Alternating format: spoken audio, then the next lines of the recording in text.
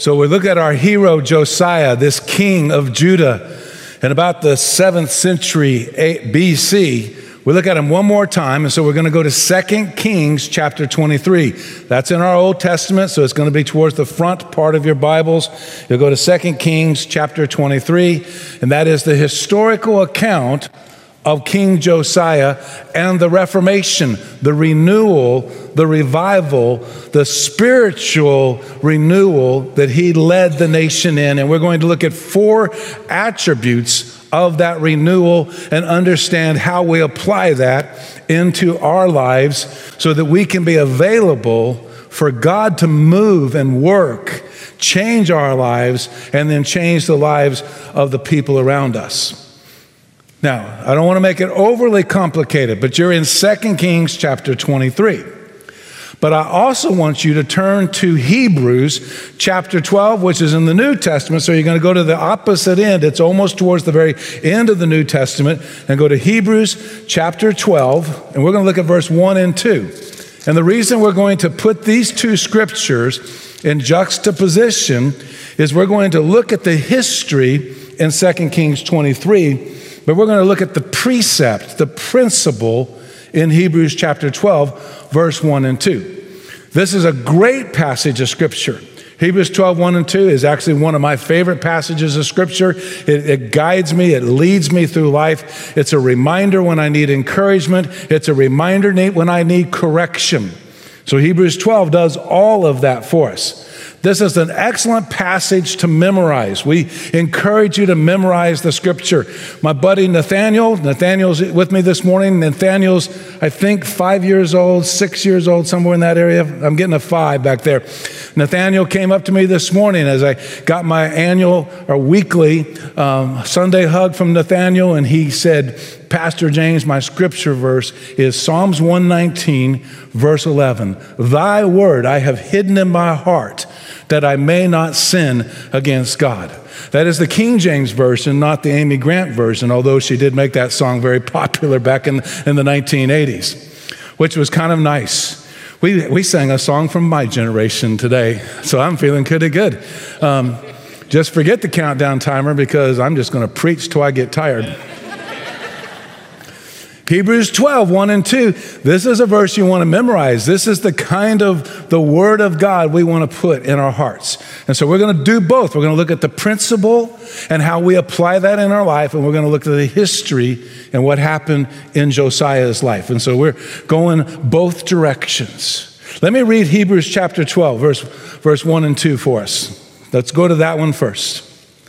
Therefore, since we have such a large cloud of witnesses surrounding us, let us lay aside every hindrance and the sin that so easily ensnares us.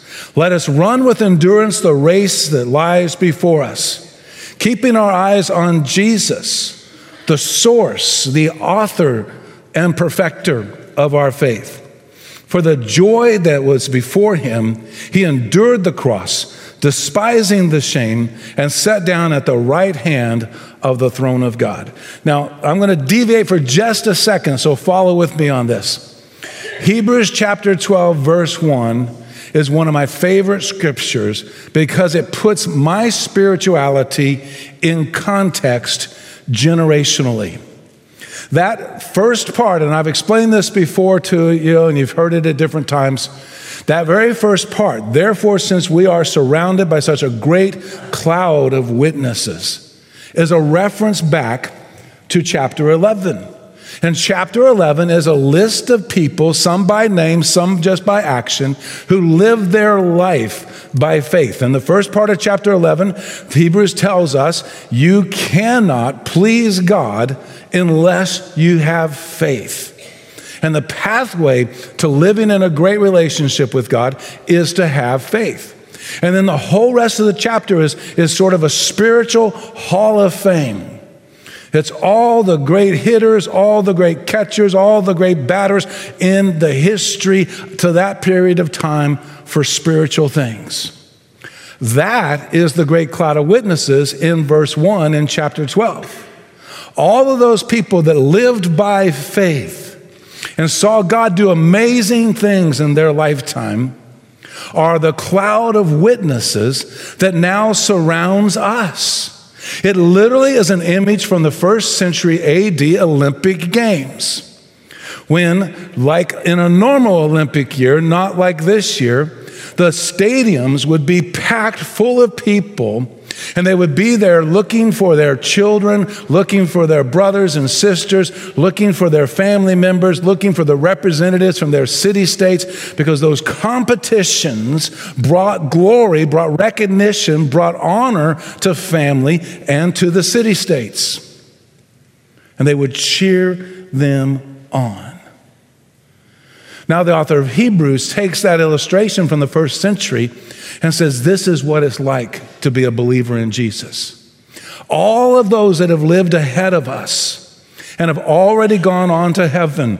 So in many of our cases, this would be grandparents and great-grandparents. It might be close friends, mentors, disciples, pastors, Bible study teachers, Sunday school leaders that we knew at some point in time that we can't physically see anymore because they've passed away. They're not a part of this earthly world anymore. But according to the author of Hebrews, they're now in the stadium, and they are cheering us on. And so he challenges us. He says, so you're about up. Your competition is about to take place. Throw off the stuff that entangles you. Throw off the stuff that hinders you. Don't get ensnared in your sin, and run this race with perseverance. Because it's our day. It's our moment on the track. It's our time in the pool. It's our time on the firing line. It's our time on the court. And they are cheering us on. Which is why the history of Josiah is so encouraging. Because that was his moment in history. And in Josiah's moment, he followed through and lived the principles and demonstrates and illustrates the principles of Hebrews 12. He removes the obstacles. Let me read just a couple of passages from 2 Kings 23. So it's going to get confusing. We're going to be in one passage. I tell you what, every time we're in the Old Testament, I'll be over here. Every time we're in the New Testament, I'll run back to this side. That doesn't mean that you guys are new and you guys are old. It just, we're going to separate it out that way, just to try to keep it on track. So we're back in 2 Kings. We're back in the Old Testament. Josiah has this great renewal moment personally when he hears the word of God. They go to the local preacher, which happens to be a prophetess, and she explains to them how the nation has disobeyed the word of God, how the nation has abandoned not just their faith, but their personal loving God. And Josiah puts things in motion to correct that and bring this renewal that was so needed. And in verses 4 through 16, actually throughout the bulk of the whole chapter, he begins removing the obstacles. Now remember Hebrews 12 for a second. Take off, lay aside every hindrance that encumbers or entangles us. And that's what Josiah is going to do. He's going to take away the hindrances. In verses 4 and 5, the king commanded the high priest Hilkiah and the priest of the second rank and the doorkeepers to bring out of the Lord's sanctuary all the articles made for Baal, Asherah, and all the stars in the sky. In the temple, where worship of Yahweh exclusively should have been taking place, they had been worshiping false gods. And Josiah says, let's get rid of all of that. All of that's a distraction. All of that's an obstacle. We are a monotheistic faith. We believe in one God, and we are aligned with only that one God. That was true for Josiah, and that is true for us. And to believe or to distance or to distract our minds and our hearts with any other God, any other worship, is an obstacle and a hindrance and ultimately a sin that ensnares us. They pick up all the stuff, they bring it outside in Jerusalem, they take it to the fields of Kindron, and even the stuff that they burned, they take the ashes and they remove it even as far as Bethel. He did away with all the idolatrous priests, all the priests that had led them astray, all those who had been appointed by the wicked, evil kings prior to him, to burn incense in the cities of Judah and all the surrounding areas of Jerusalem. He is purging false religion. Down in verse 24, you see similar, but in this case, it's not religion. They were told to pray. The people of God were to pray to God. But sometimes when we pray, we're not sure we're heard, and sometimes we would like to see something a little more dramatic. And that's where this verse comes in. Josiah eradicates all the mediums, the spiritualists, the household idols, the images, and all the abhorrent things that were seen in the land of Judah. Because maybe it was easier to get your fortune told than it was to worship an almighty, all-present God. And Josiah says, this is contrary to the word of God. This is not the way we're supposed to live out our faith. Let's get rid of it. Remove the obstacles. Back to Hebrews 12. Lay aside every hindrance. If we want to be shaped by our faith, if we want to be shaped by the Word of God, if we want to be culture shapers in our lives, we need to get rid of the encumbrances, the hindrances, the obstacles. It might be fun to run hurdles, but that is the challenge of that race, not the condition in which you run the race. And so if you're going to run hurdles or you're going to compete in steeplechase, the last thing you want to do is drape yourself or drape your horse in some long robe that's going to get tangled up along the way. Get rid of the entanglements. Get rid of the hindrances. And we've all got them in our lives. You don't need me to tell you what they are. You know what they are already. I am convinced every single one of us already is thinking, where there's this, and then I do this, and I've been listening to this, and on and on and on. If we want spiritual renewal, let's get rid of the hindrances. Let's get rid of the obstacles. Let's live like Josiah. Let's put into place Hebrews chapter 12, verse 1, and let's throw away those things that hinder us, encumber us, and ensnare us with sin. Let's clear the path so that we can live for God first and foremost. And then Josiah respects the faithful. It's interesting, as you read through chapter 23, you get to verse 17, and there's this odd, almost awkward moment. Let me read it to you. They've been cleaning out everything. They've been burning everything that isn't supposed to be there. They've been purging all the obstacles, all the hindrances, all the entanglements. They've been getting rid of all that. And then in verse 17, Josiah says, what is this monument I see? Now, see, I get this because I'm like Josiah. Josiah's in cleanup mode. We were in a pre-service meeting, and we were talking about stuff, and we've been preparing for choir coming back, and so they've been rearranging and cleaning out rooms that haven't been touched in a year and a half, and they've been dealing with all of that, and we were talking about that, and there was suddenly in the pre-team meeting all these examples. Well, we could donate or we could give it away. It's your lost and found, honestly, that we were discussing. Directly backstage in this area, we have sweaters of every size. We have cups of every make. We have sunglasses of just about every make. We have a few Bibles. Now, that doesn't apply to what I'm about to say. We'll repurpose the Bibles. But they were trying to find ways to repurpose all of that. And in Josiah fashion, I looked up at the team and said, trash can. It amazes me how we just overlook the value of a trash can. I mean, even Marie Kondo says you can throw stuff away. You don't have to store everything for all time. That's Josiah. What is this monument? We've torn down everything else. We've cleaned up everything else. What is this monument? The men of the city responded to him and said, it is the tomb of the man of God who came from Judah and proclaimed, and catch this part right here, if you're looking at it in verse 17, 2 Kings 23, verse 17, and proclaimed these things that you have done to the altar at Bethel. There had been a godly man who came to Bethel and said, these things are wrong, these things need to be corrected, and this is what should happen. But nobody had done it. And Josiah shows up on the scene, and he's in the middle of removing all the obstacles. He sees the monument. What is this? You know, he's thinking, does this need to be cleaned up? Does this need to be wiped out? And they said, no.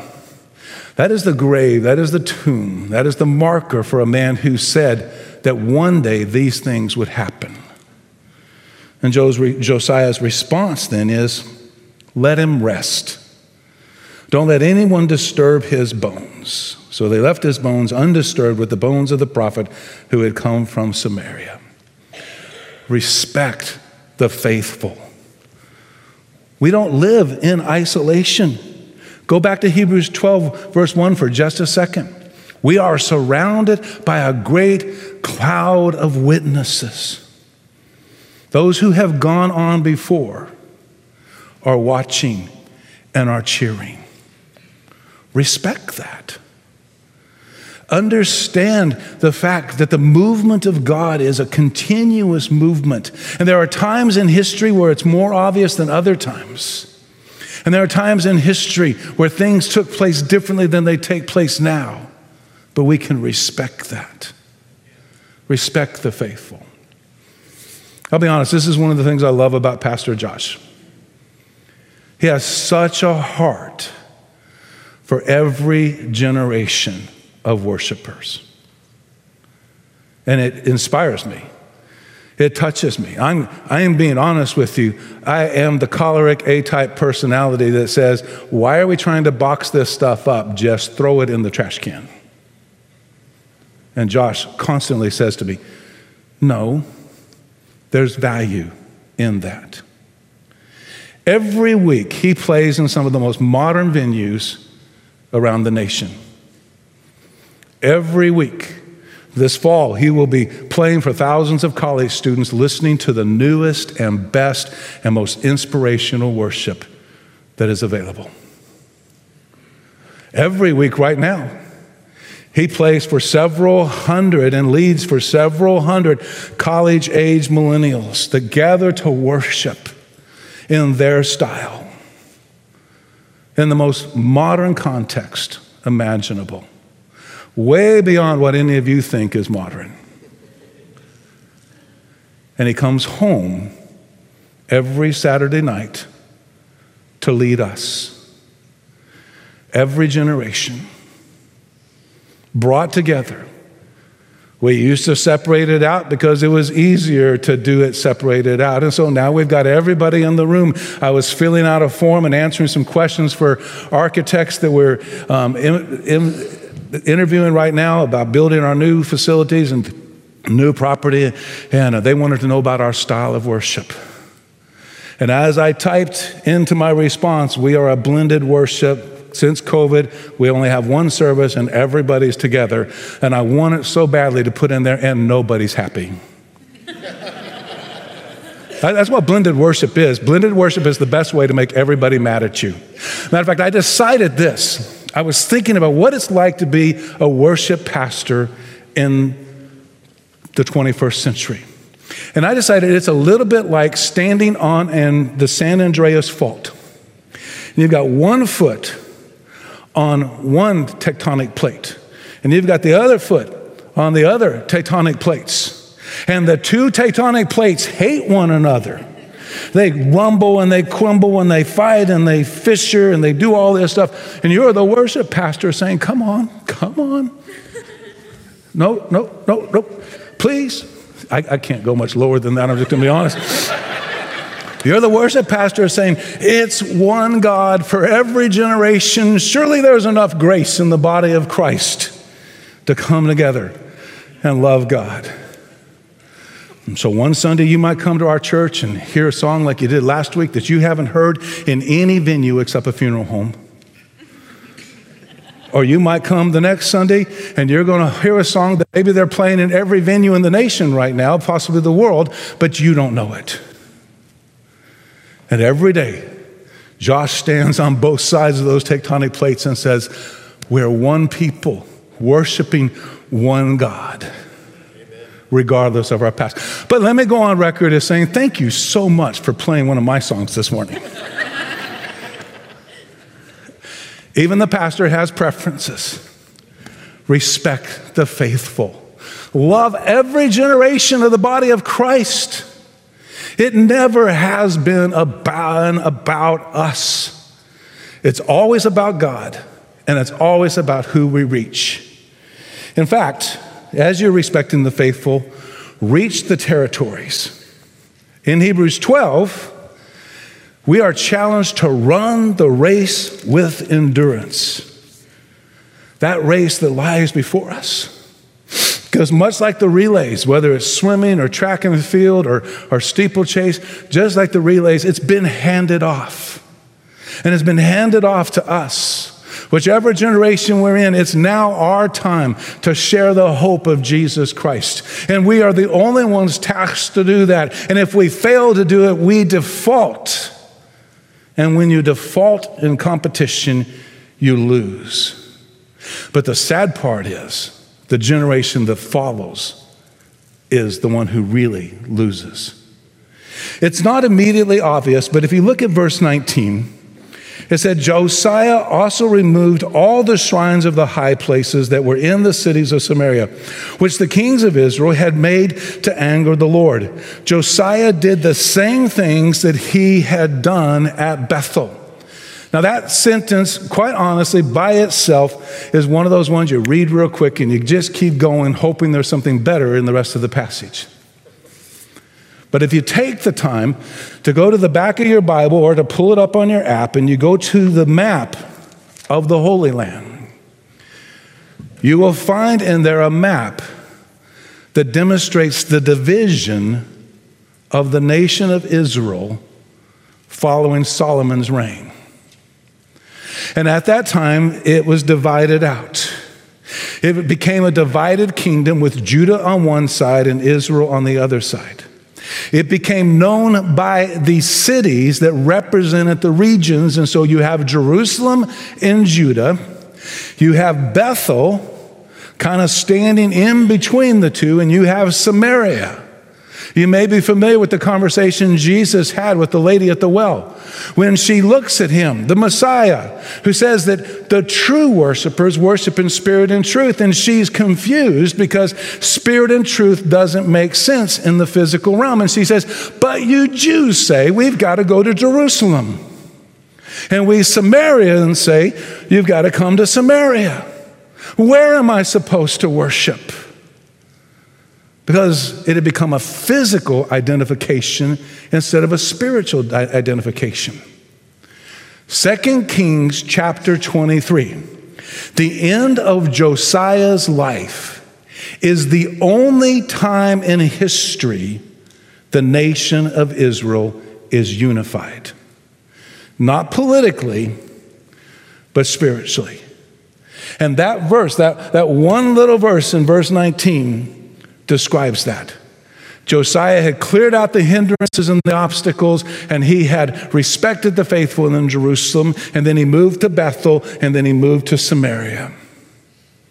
And for the only time in history since David's reign, all of Israel is on one page spiritually.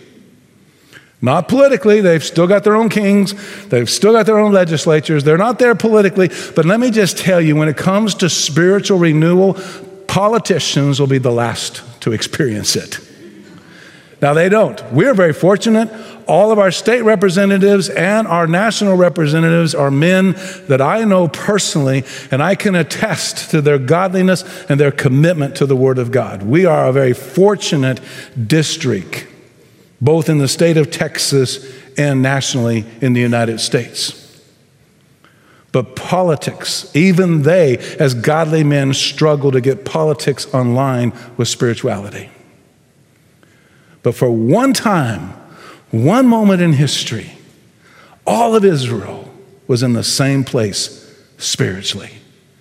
They were unified in their hearts. They were ready to run that race with endurance. And they were ready to go wherever that race took them. They were willing to do whatever it took to reach every territory with the hope that is found in Christ alone. Josiah knew that God was the only hope for all people in all places. in all time. And now it's our turn.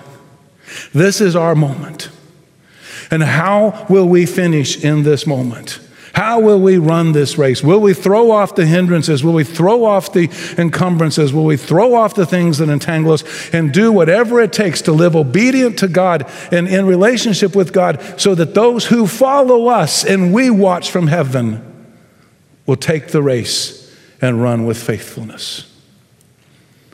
Statistically, 82% of our graduating seniors will leave home this fall, and by spring have left church permanently. Now, you might be able to write off 82% of a generation, but I'm going to tell you honestly, candidly, and maybe a little strongly, your pastor is not willing to write off any generation, because maybe learning how to do things their way is hard. And I don't understand it.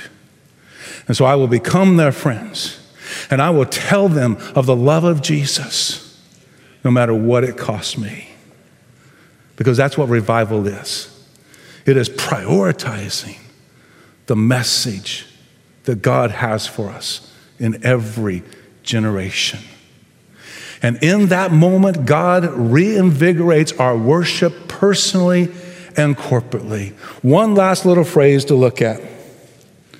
In Josiah's time and 2 Kings, they come back to worship after all these other things have taken place. And this is the phrase in verse 22. No such Passover had ever been observed from the time of the judges who judged Israel through the entire time of the kings of Israel and Judah. That the Passover was their primary worship vehicle. No such Passover had ever been observed. I don't know what that looks like in my lifetime. I could tell you some great worship experiences I've had. I can tell you, and I'm going to bring our worship team back up as I'm wrapping up. I can tell you times I've had with them. I can tell you times I've had in stadiums with 85,000 men during the height of the Promise Keepers movement. I could tell you revivals that I've led and I've participated in. I could tell you vacation Bible school openings where God moved. But what does it mean to experience worship in such a way that nobody ever remembers it being like that? If we clear out the obstacles, and if we join together in the pursuit of reaching every territory for Christ, and while maintaining appropriate respect for the faithful, then maybe, just maybe, in our lifetime, we might be able to experience this. I don't think we've ever been there. The last major significant revival or spiritual awakening in the United States was the Jesus movement. Some of you remember it because you criticized your children. Some of you are a product of it. Some of you have never read about it. Prior to that, the last major movement of God was in the mid-1800s. Prior to that, it was in the mid-1700s, and the very reason the First Amendment exists in our Constitution is because our nation was birthed out of spiritual renewal and said we will protect the rights, the freedom of religion and expression of worship. What would it be like to participate and to be a part of a worship service that is unlike any other worship service in known history? I don't know, but I'm willing to keep praying. I'm willing to keep seeking. I'm willing to keep running. I'm willing to throw off the sin that entangles me. I'm willing to throw off the things that encumber me and hinder me. I'm willing to run until the end, Let me die on the trek. And go back to Hebrews 12 one more time.